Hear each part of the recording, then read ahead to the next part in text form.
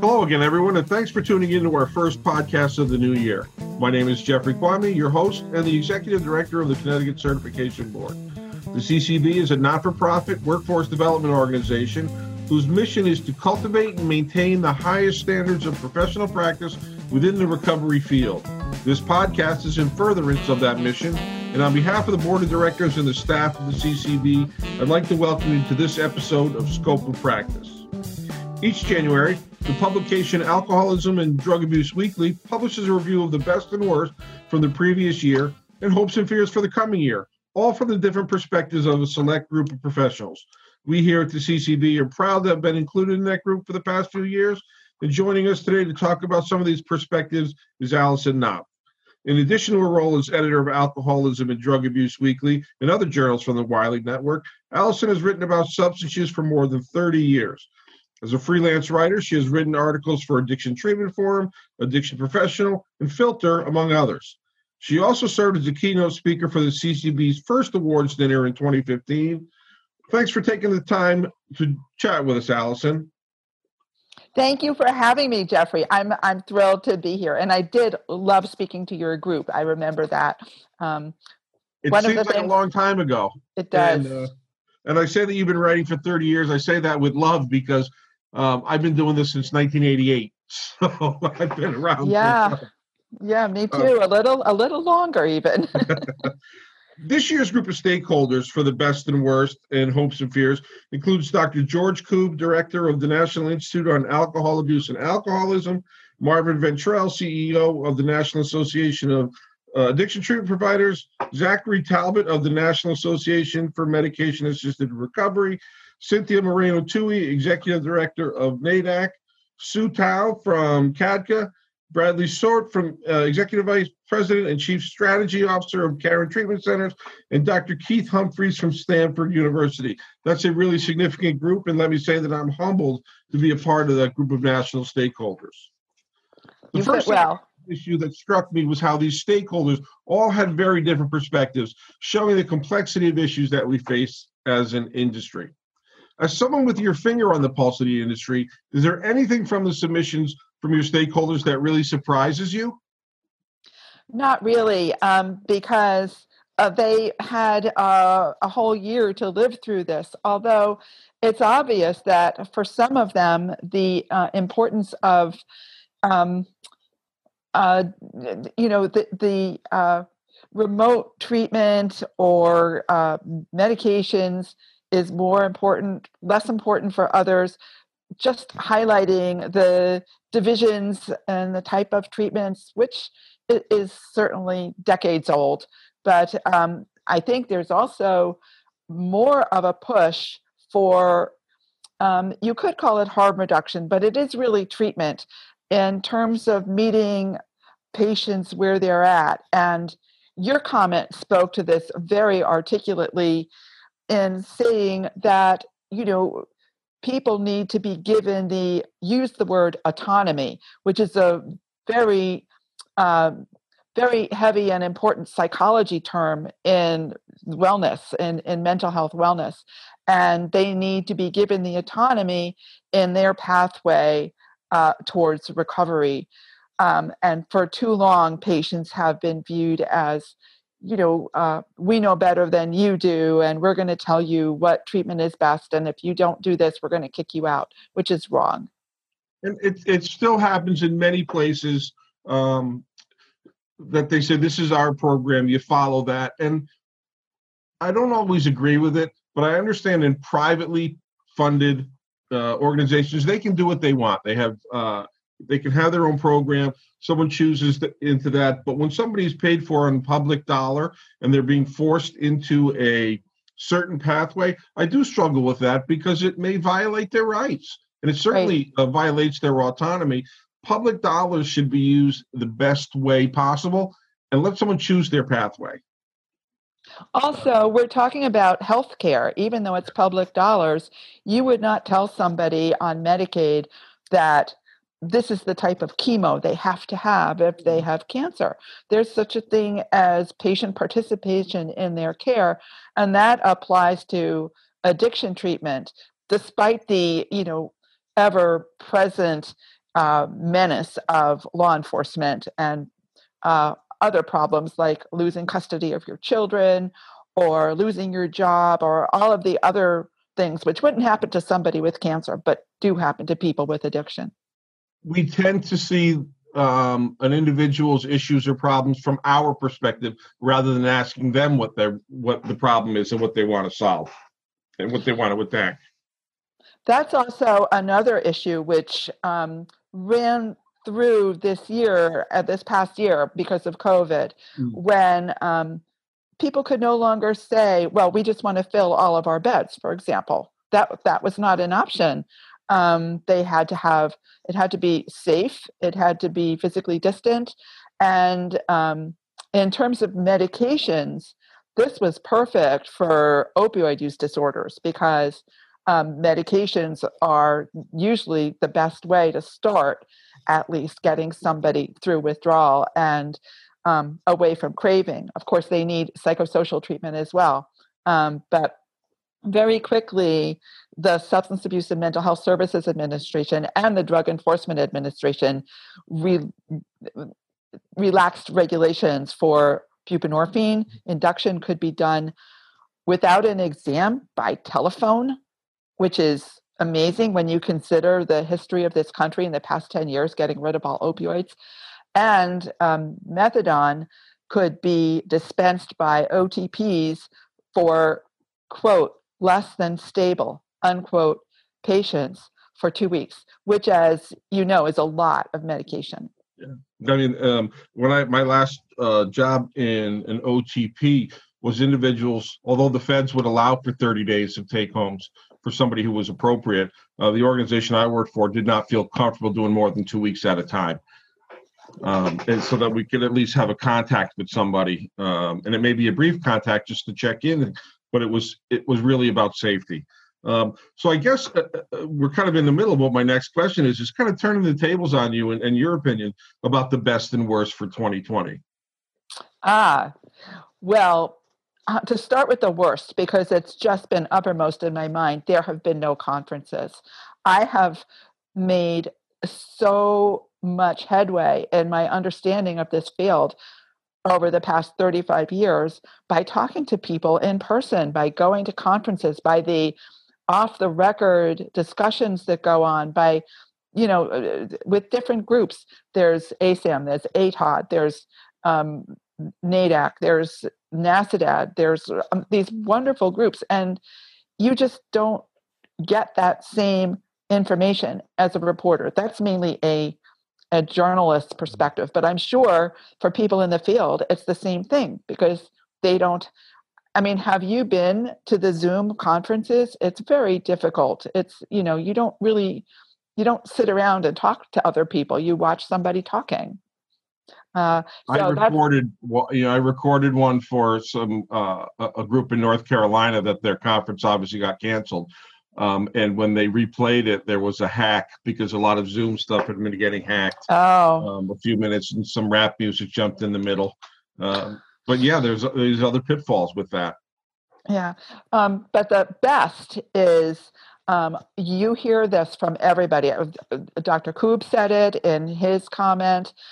He said it all year. You hear it even from the most resistant OTPs that were afraid of losing their reimbursement without having patients coming in every day, that actually the dropout rates are lower, the engagement rates are higher. Patients love being able to talk to counselors remotely. And counselors say that, even counselors who work in OTPs say that they are actually getting to do more counseling in terms of talking to the patient about what they're feeling in isolation and everything, instead of just being policemen, checking the drug tests. Speaking of Dr. Koob, who I'm a big fan of, I'm glad he participated because it's always important for us to be reminded of the massive problems associated with alcohol. Sometimes we forget that and get focused on one thing over the other, but alcohol has been there. It's been a large problem forever. So misuse and dependency is often cast aside. But from your perspective, is the industry staying increasingly focused on opioids to the detriment of those struggling with other substances? It's following the money. So when the block grant is less than $2 billion, and it has been for decades. Then when in 2017, there was this infusion of $1 billion in STR, 80% of which had to be spent on opioid use disorder treatment. That's where the money went. And then there was SOR, which followed, same amount of money, Yeah. however, no longer the 80% rule. So a ton of that money was used to purchase naloxone, which was great for Emergent and great for people who needed to be rescued. But unfortunately, it was handed out like candy, as a source told me for a recent story. And it was left. I mean, it was just, I would go to conferences and people would say, here, I have all this naloxone, take some. And I said, I live in the woods. Who am I going to give it to? The raccoons? But so opioids were a focus. Now that grant has been extended to include stimulants. Mm-hmm. So it's all following the money, and stimulant use disorder treatment is supposed to be the only really good treatment for it is contingency management. Mm-hmm. But the federal government has said that is a kickback. And so even though it's not, it's a treatment tool. The federal government views it as an inducement to come to treatment. So can't be used, despite the fact that we're on the verge of a stimulant use disorder epidemic. Sorry if I'm rambling. No, that's okay. And several years ago when I worked in an OTP, the Yukon Health Center did a contingency management study with several patients at all of the clinics of the agency that I worked for, with tremendous results. Yeah, it's been proven to work. I mean, the experts have all of the data, but as we look at opioids, Zach Talbot of NAMA Recovery, National Association of Medication Assisted Recovery, had a really powerful submission. He really spoke from the heart. It was a little different than the usual format, but he spoke or wrote with such passion that you could feel it. And I couldn't agree more with his perspective. But what about his inclusion kind of jumped out at you? I mean, it was so powerful from beginning to end, and so simple and accurate that I couldn't help but pay attention to it. We need to make sure that people are healthy and safe when they're getting a medication. Well, he runs OTPs. He dispenses buprenorphine. He is also, as the head of NAMA Recovery, he's by far the only real patient advocate for patients with opioid use disorder. And so, he's not defending the OTP field here. He's not defending the OBOT, the office-based opioid treatment field. He's talking about how patients need to be respected and patients' rights need to be respected. And he has been at the forefront of advocating for patients, especially in terms of confidentiality, because methadone patients were the only ones who still really had that. And SAMHSA got rid of it basically in August with their final rule. And there's more losses coming of confidentiality. And this is terrifying to methadone patients. So, it wasn't a rant. It was just stating the facts. And, he knows that he ruffled a few feathers in the field there. I've got no problem with that. You point out the elephant in the room, and I actually reached out to him. We're going to talk offline because of my history of teaching best practices to non-medical clinical staff around the country, best practices in over the years, that I have an interest in talking to him and kind of getting some ideas. So, and he's also, I know, an ICNRC individual. He's the president of the board in Georgia. So that will also give me some more contact with him. I just thought it was was incredible because of my special interest in best practices. And certainly any best practice should include what the person receiving services feels is best for them. So I've often wondered about OTP staff, because it's it's no secret that there are plenty of counselors and OTPs who are not huge supporters of methadone, which has always been, this makes your job so hard. And I guess it was about 8 years ago, NASADAD, the Association of State Directors of Substance Use Disorder, came out with a statement saying, we endorse medication assisted treatment. And I thought, well, wow, is this 25 years later or what?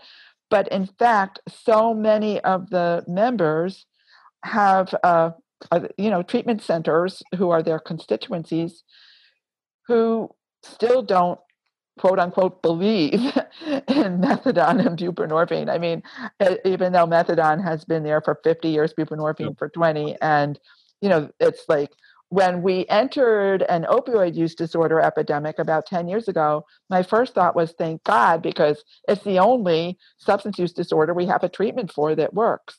But you have to get the field engaged. That's why the work you're doing and educating them is so important. I could even see that when I spoke to some of your members in 2015, and they approached me afterwards and were like, yeah, this is so interesting about medications. It's like, yeah. Yeah, I've been saying, and I go on the record by saying that the opioid crisis started 60 years ago.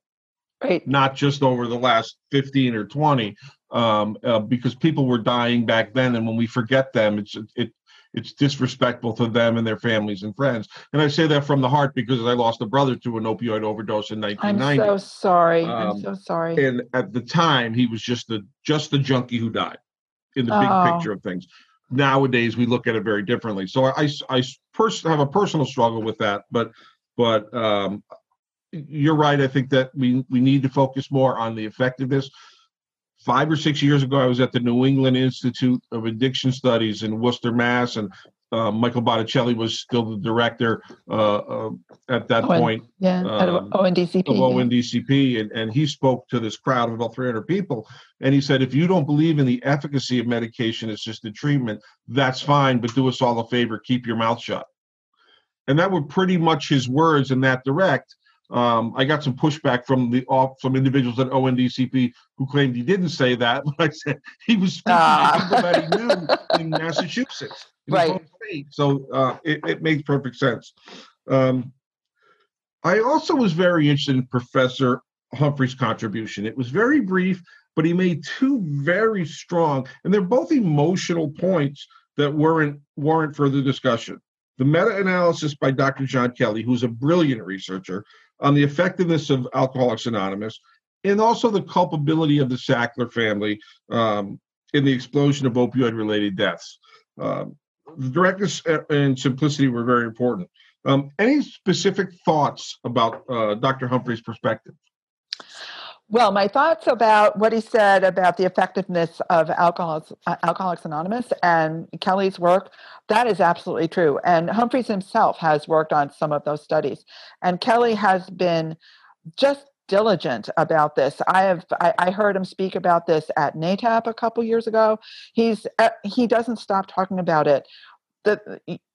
It's a kind of support that you don't get anyplace else. And I've talked to top psychiatrists about it. I mean, they all say, yeah, we tell our patients with alcohol problems, go to a meeting. They get to stand up and say who they are and get validation. And, I mean, it's not always perfect. Some of them may be on buprenorphine, and this may not be something that they can share, which is wrong. But yes, it's so important, especially in the like in the world of Twitter, which seems to me to be full of people who just want to trash Alcoholics Anonymous all the time, and haven't bothered to read a study or call Dr. Kelly. So, as for the Sacklers, I'm not totally on board with that. I mean, I agree that it's wrong to promote a drug which is addictive just for the purpose of making money.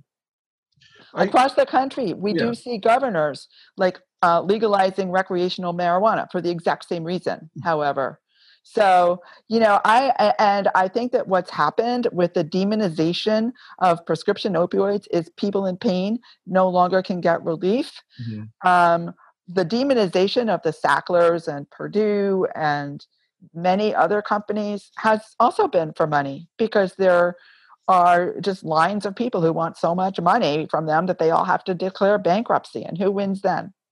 And to Professor Humphrey's point about AA, when they presented the study, they were very clear on what it says. That is, it's as good and sometimes better as some treatment options, but they never said it was the greatest thing since sliced bread. No. But what's amazing is a lot of the media around that, when they did it, either trashed the study or said that AA is the greatest thing ever in the world. They did a whole podcast talking about what some media said about it versus what it really said. What it really says is what we all know, backed up by science, by research. That it works for many, not for everyone. Those it works for really well. Which is, it's very short and simple. But I think the field and those with maybe with a bias towards AA, that's their preferred route, kind of blew it up into something that it's not. And that wasn't done by Dr. Kelly or Dr. Humphreys. It was just kind of done by interpretations of that. And I have some feelings, as you can imagine, on the Sacklers. And they echo yours in a fashion, because I think with what we're seeing is now the government or governmental entities can point at the Sacklers and say, we're charging them, so we solve the opioid problem. It's no different than they said, well, in 1964, we passed the Civil Rights Act, so we solved racism. Right. When we know there's so much more. There's no quick fix for either. And I think to some degree, the Sacklers have culpability. There's no question about that. But I think that they're being made the scapegoat for a much larger issue that they didn't create. They're part of, but they didn't start, and it won't end with them being punished. And not only that, the getting rid of the abusable form of OxyContin, which Purdue did, was correlated based on time with the increase in heroin and then illicit fentanyl, because the OxyContin that was reformulated could no longer be crushed for a quick high. And it's not people in pain who went out to the streets to get injectable heroin and illicit fentanyl. But, you don't get a lot of money by suing street drug dealers. So basically making these safer drugs illicit led to the increase in overdose deaths due to people getting stuff that they didn't know what it was. Mm-hmm. I'm not saying people didn't die from overdoses of OxyContin. They did, especially when they tampered with it, because it's an extended release drug. And as such, like methadone, it's a good opioid because it releases itself slowly into your body, lasts a long time. And I'm not promoting it. I'm not saying it's great. I'm just saying that eliminating it didn't do any good for the opioid overdose problem. It's a medication that, when used appropriately, was very helpful for what it was designed for, and for the length of time it was designed for. Absolutely. As we close, I'd like to give you the opportunity to do a little bit of marketing. Remind our listeners why they should subscribe to Alcoholism and Drug Abuse Weekly. Well, it comes out 48 times a year, 8 pages, all exclusive original reporting by me and Gary Enos, who writes The Bottom Lead, who is also one of the only great addiction reporters left. And, I do have to say that people who were used to seeing opioid stories in the mainstream media, they probably saw what happened in March. All those reporters were taken off opioids and put on COVID. Right. And, it will come back. I think Dr. Humphreys has predicted, and he's a pretty good reader of these things, that by March, opioids will be back in the limelight.